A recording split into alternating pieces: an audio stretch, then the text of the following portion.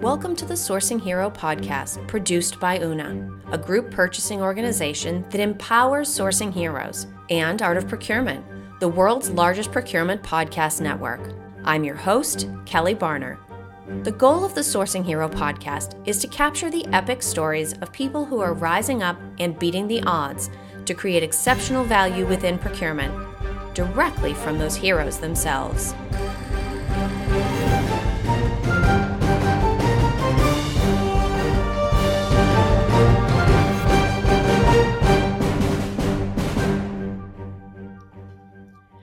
Today, my guest here on the Sourcing Hero podcast is Daniel Oppong.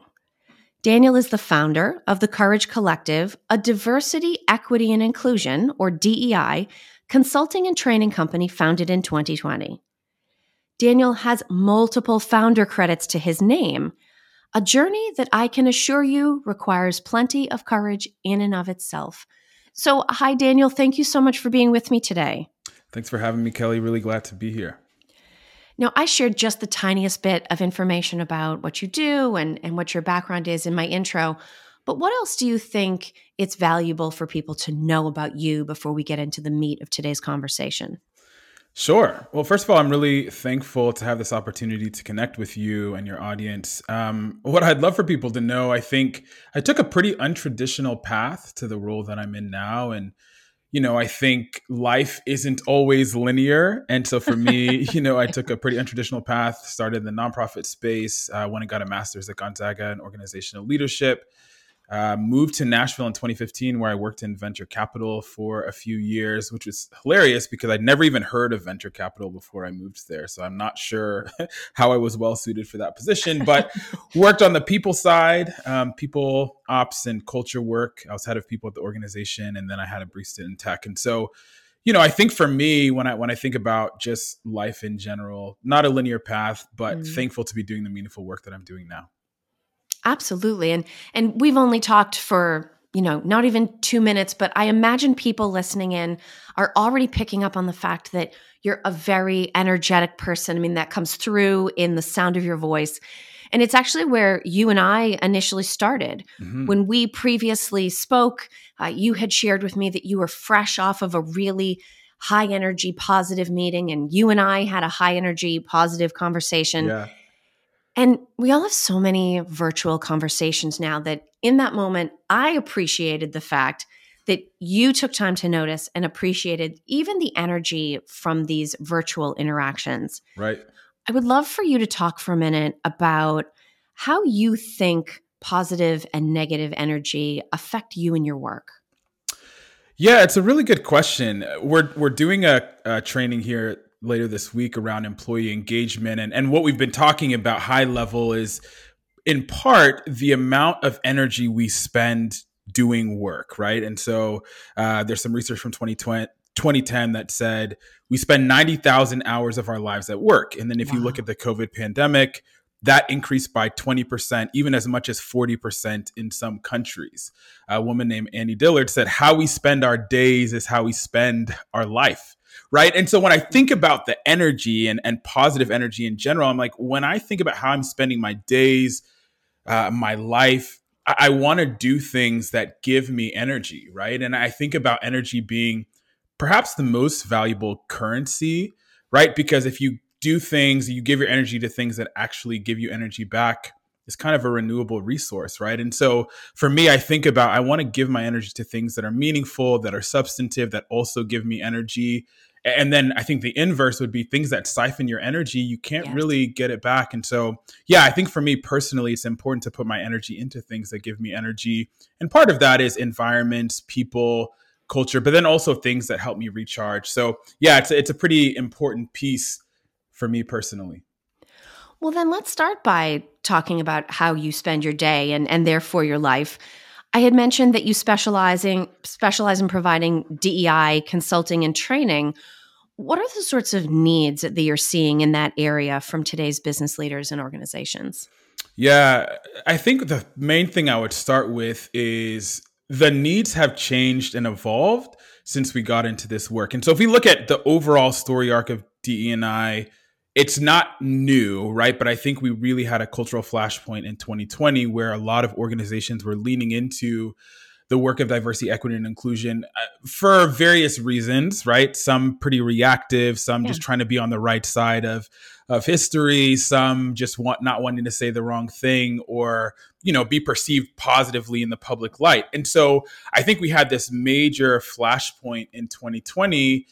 And then if you look at the way that the trends have progressed, there seems to be a growing, what I would say, apathy or disengagement around equity and inclusion topics until something terrible, unfortunately, happens in the world that makes people re-engage. So if you think about even recently, the tragic shooting at Club Q, and then the way that companies are like, okay, well, how do we now reactively get in the game? And so it seems like we're in a time where, there's the reactive engagement around DE&I work. But I think the part that I value and appreciate perhaps more than that are the companies who not only engaged in 2020, but have kept that same energy as they've progressed. And so what that looks like is they're thinking about the work holistically. They're not just looking at, acute reactionary solutions, but they're thinking about how can I actually drive impact and create a culture of belonging here? And then how are we measuring that, right? So when I think about the companies that we work with, those are the questions they're asking. How do we do this sustainably? How do we create culture of belonging? How do we drive meaningful and measurable outcomes within this work? And that feels like it aligns well with the work we deliver. Well, and one of the things that, as I think about how you're sort of characterizing a couple of these different responses that companies have, right? You have the companies that are like, oh my gosh, I got to get out there and make sure everybody, knows that I feel the right way about this. But then there's the companies for whom their culture is so steeped with the values that tend to accompany a DEI program that ironically, they may be quieter. There's almost less evidence of the work that they're doing, but the fact that they're able to consistently maintain those values as part of their culture long term is sort of evidence in and of itself. Does that idea about sort of long-term commitment being quieter versus maybe some of the flashier short-term responses, is that how it actually plays out? Great observation. I think you're spot on. So what I would say to that is we appreciate and probably value more of an inside out approach. One of the things that we saw in 2020 was just this really manic, reactionary, external, I need to position myself this way from organizations.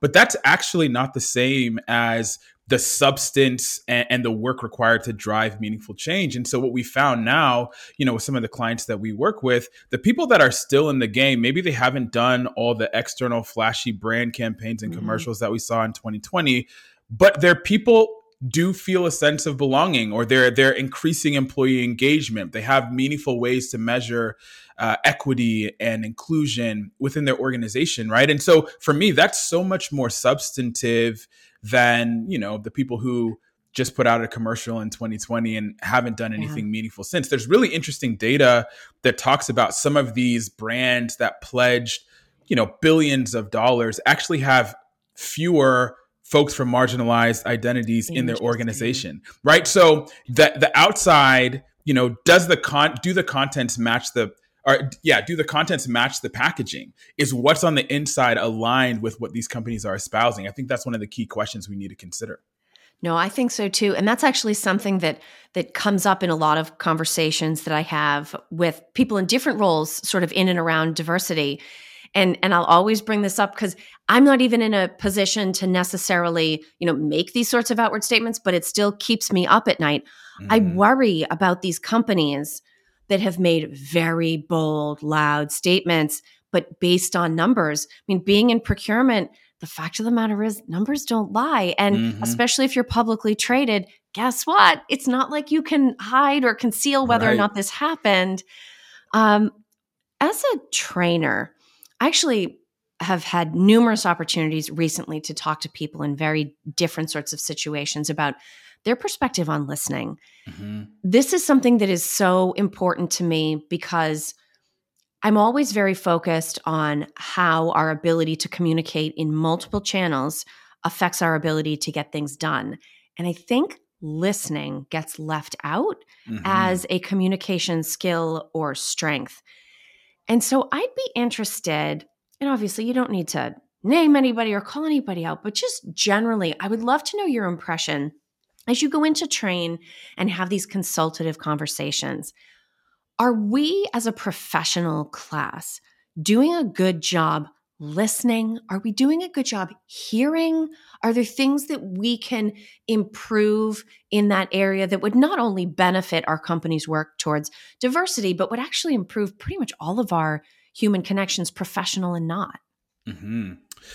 It's a really interesting point you bring up, because when I think about listening and I maybe juxtapose that against the work that we do, it plays a pretty central role. So whenever we go into any organization, we do a listening and discovery phase. And one of the observations I've had when I look at organizations is, we think about surveys and the way in which companies will ask employees how they're feeling or what they're experiencing. And one of the biggest misses from a listening perspective is companies never close the loop, right? So they'll ask employees, hey, how do you feel? Or what's going on? Or what's going well? What are the challenges, et cetera? But number one, they never tell the employees what they heard, right? So they never give a summary of the data that they gathered. And number two, they rarely close the loop and say, hey, here's the action we're taking in response to what we heard. And so when I think about listening, it's not just a passive thing.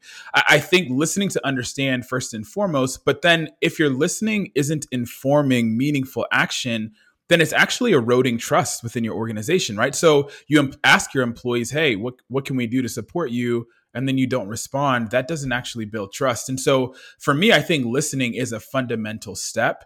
But I think where the ball often gets dropped is we listen, but we don't do it actively enough in a way that facilitates meaningful change. And so then employees are like, well, I'm not going to take the next employee engagement or inclusion and belonging survey because you still haven't responded to the first one that I took.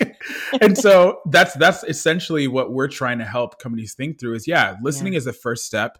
If you're not willing to do that, then that in and of itself is a problem. But once you gather the insights, how are you meaningfully responding? Yeah, no, I think that's such a great thing. I love this idea of closing the loop. Like, how did people vote? And therefore, what are you going to do about it? Mm-hmm. I'm guilty as charged. If I know that survey data is not going to be used or looked at, nobody cares about it, I'm not filling it out. Yeah, 100%. Right? Yeah, because if I'm not doing it for me, I know how I feel about whatever this situation happens to be. And it can be anything from a hotel stay to an employment situation. Right. If you know, like, I might as well just open my window and throw this survey out and it's going to lay in my front yard. It's going to get equal visibility. And if I actually fill out this form, I agree with you that is a missed opportunity for companies, and yet a relatively, all things considered, a relatively straightforward thing, even if you were to just take the step of publishing the results. That's right. And allowing for discussion, right? Mm-hmm. And maybe you say, listen, here's what you told us. We're not sure the solution or the next step. Right. Let's figure it out together. Mm-hmm. That doesn't seem like it would signal a weakness to people. That actually seems to me like it would signal we're going to figure this out as a community, as how we want to handle this as a group. There's going to be an opportunity for all voices to be heard. Right. And whether it's a fear of saying the wrong thing or saying something when nothing should be said, I mean, that certainly doesn't help us either. Yeah, I think sometimes companies are immobilized because of this idea of perfectionism, or they feel like maybe they have to have all the answers before they take action. And I think that's a big misnomer. Part of it is like, once you listen, articulating to your point, articulating that we heard you, and like, maybe let's come up with a collaborative solution. And for the employer, they can say, here are the resources that we're willing to invest in these things, right? And so I think that could be a starting point. Just because you can't do everything doesn't mean you can't or shouldn't do anything. And so that is how I would reframe it. Like, there's meaningful action that can be taken. Some are going to be some quicker wins, but then maybe some are longer term, right? And so whenever we think about strategy, even in response to listening and discovery, we're like, okay, what can you do this quarter and next quarter to demonstrate that you heard your employees and that you're driving towards change? And then also, what can you do over the course of 1 to 3 years? And so anytime we work with an organization, we are looking at both the immediate action that can be taken, but then the long-term sustainable change that's going to be more substantive and probably take a little bit more time, but will feel meaningful. So our strategy work is usually designed around that idea. Yeah. Let's take that idea of figuring out what short-term gains you can make and apply it to sort of a specific business case within the broader DEI idea. There are a lot of people within this listening audience that are in sourcing, in procurement. Some may actually be dedicated supplier diversity managers. Others may just have it as part of their scope of responsibility or part of their performance objectives. When people want to make this meaningful but incremental progress in an area like supplier diversity, what do you think would be an example of something that would qualify as a meaningful difference? Sure. I think first and foremost, it would start with like, where are you at today? So an evaluation on who are the suppliers that you're working with? What are the channels through which you're sourcing suppliers? I think even practically, like, what are the barriers that exist for certain suppliers to become part of your Yeah. ecosystem and network, right? I think sometimes we have this idea that, okay, well, we looked at a few different suppliers and they couldn't access, or we didn't decided not to work with them, so we've done our due diligence. I'm like, no, I mean, are we creating access and considering what barriers might be in place for certain people to engage or submit for the RFP that we put out? And so what I'm advocating for more broadly is, number one, looking at specifically what are the systems that are in place right now, who are the suppliers that you're working with to date, what are the gaps, and then what are the meaningful impact opportunities through which you can bring other suppliers in. I think about things like, I mean, we can go the talent acquisition route. That's one where, supplier diversity is a focal point sometimes. But I think there are a lot of other ways to consider that within organizations, different vendor partnerships, et cetera, to just explore and think about, Mm. okay, how can we make sure that we are creating points of access and diversifying our supplier base? Now, we talked early on about the different approaches that companies, and I even think individuals fall into this. There's sort of the loud reactionary folks, and then there's the more quiet, long term, winning the long race kind of folks. You've probably encountered both groups and every single point in between as you've gotten this business started. I'm interested in hearing a little bit about how you vet potential clients to decide who you want to work with, because there's only so much time, right? What are Sure. the factors that go into you making the decision of where you're going to build those relationships? Sure. Yeah. So I'll go back to the comment I made earlier around the idea of like how we spend our days is how we spend our lives. And I think about that particularly in the context of who are the partners that we're going to work with. I think we're in an interesting position where there seems to be some level of um, engagement, or at least from 2020 on, there's some level of engagement around DE&I. And so for us as an organization at the Courage Collective, one of the main things that we had to consider was which organizations align with our values, right? Mm. Like from a values alignment perspective, are we considering this work in a similar light? And part of the reason that's important is because if we aren't, right? So if someone is just looking for more of a check the box initiative, then we're not going to measure success the same way. Right. So my organization would be responsible for delivering a metric of success that actually doesn't align with how we evaluate success. So for example, doing an unconscious bias training, to me, I would not consider success. And if that's what an organization approaches us for only in and of itself, like a one and done, I don't think that's successful, because I don't think one and dones drive meaningful impact, change, and transformation. And so if and when organizations approach us and they have a pretty short-sighted view on organizations, I'm like, hey, I understand where you're coming from. This is how we think about and approach the work. And we honestly may not be best suited for this partnership if you're just looking for something that is a short-term, reactionary thing. If you're looking for meaningful impact and more substantial change, that's interesting to us. And so typically where I start is at the level of values alignment. And then I think the other thing that I would say is resources follow values and priorities. Yeah. So there are a number of organizations who will espouse that they value X, Y, and Z, but don't put commensurate resources behind it.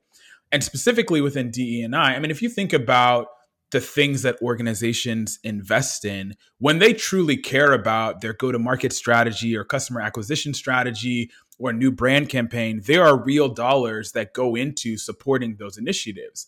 Both in DE and I, often there's a pretty meager budget that's allocated to some of these initiatives. And so my thing is your resources will follow your values and priorities. And so if DE and I is a priority, number one, hopefully you don't have a short-sighted view, but then number two, how are you allocating resources in order to do it? And so that's the way that I think about it. And the companies that we've worked with that we really enjoy, and to be clear, I mean, we've worked with Fortune 500s all the way down to 10-person startups. For us, it's less about, do you have millions of dollars to spend, but are we aligned at a values level? Are we driving towards meaningful change? And are we in it for the long haul, right? Those are the things that I consider probably more important than the size of a check that an organization can write.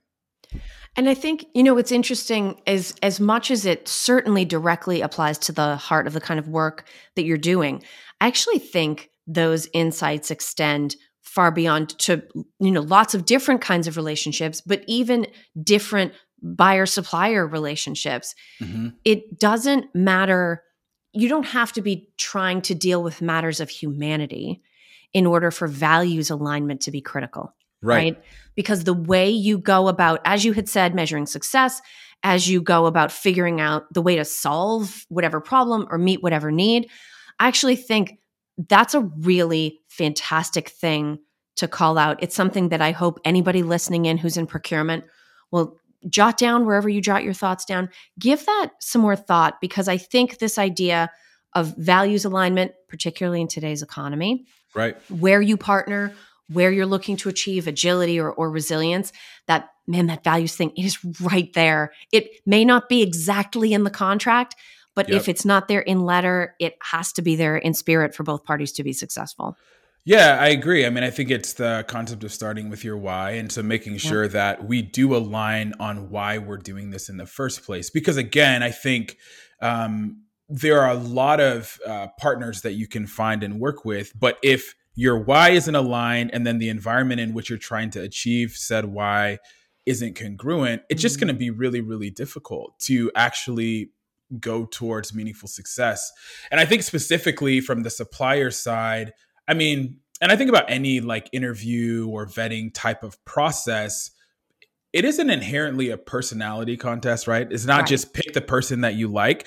What are yeah, exactly, right? So what are the core objective things that this brand is going to deliver? What do they say they're about, and how have they demonstrated what they're about?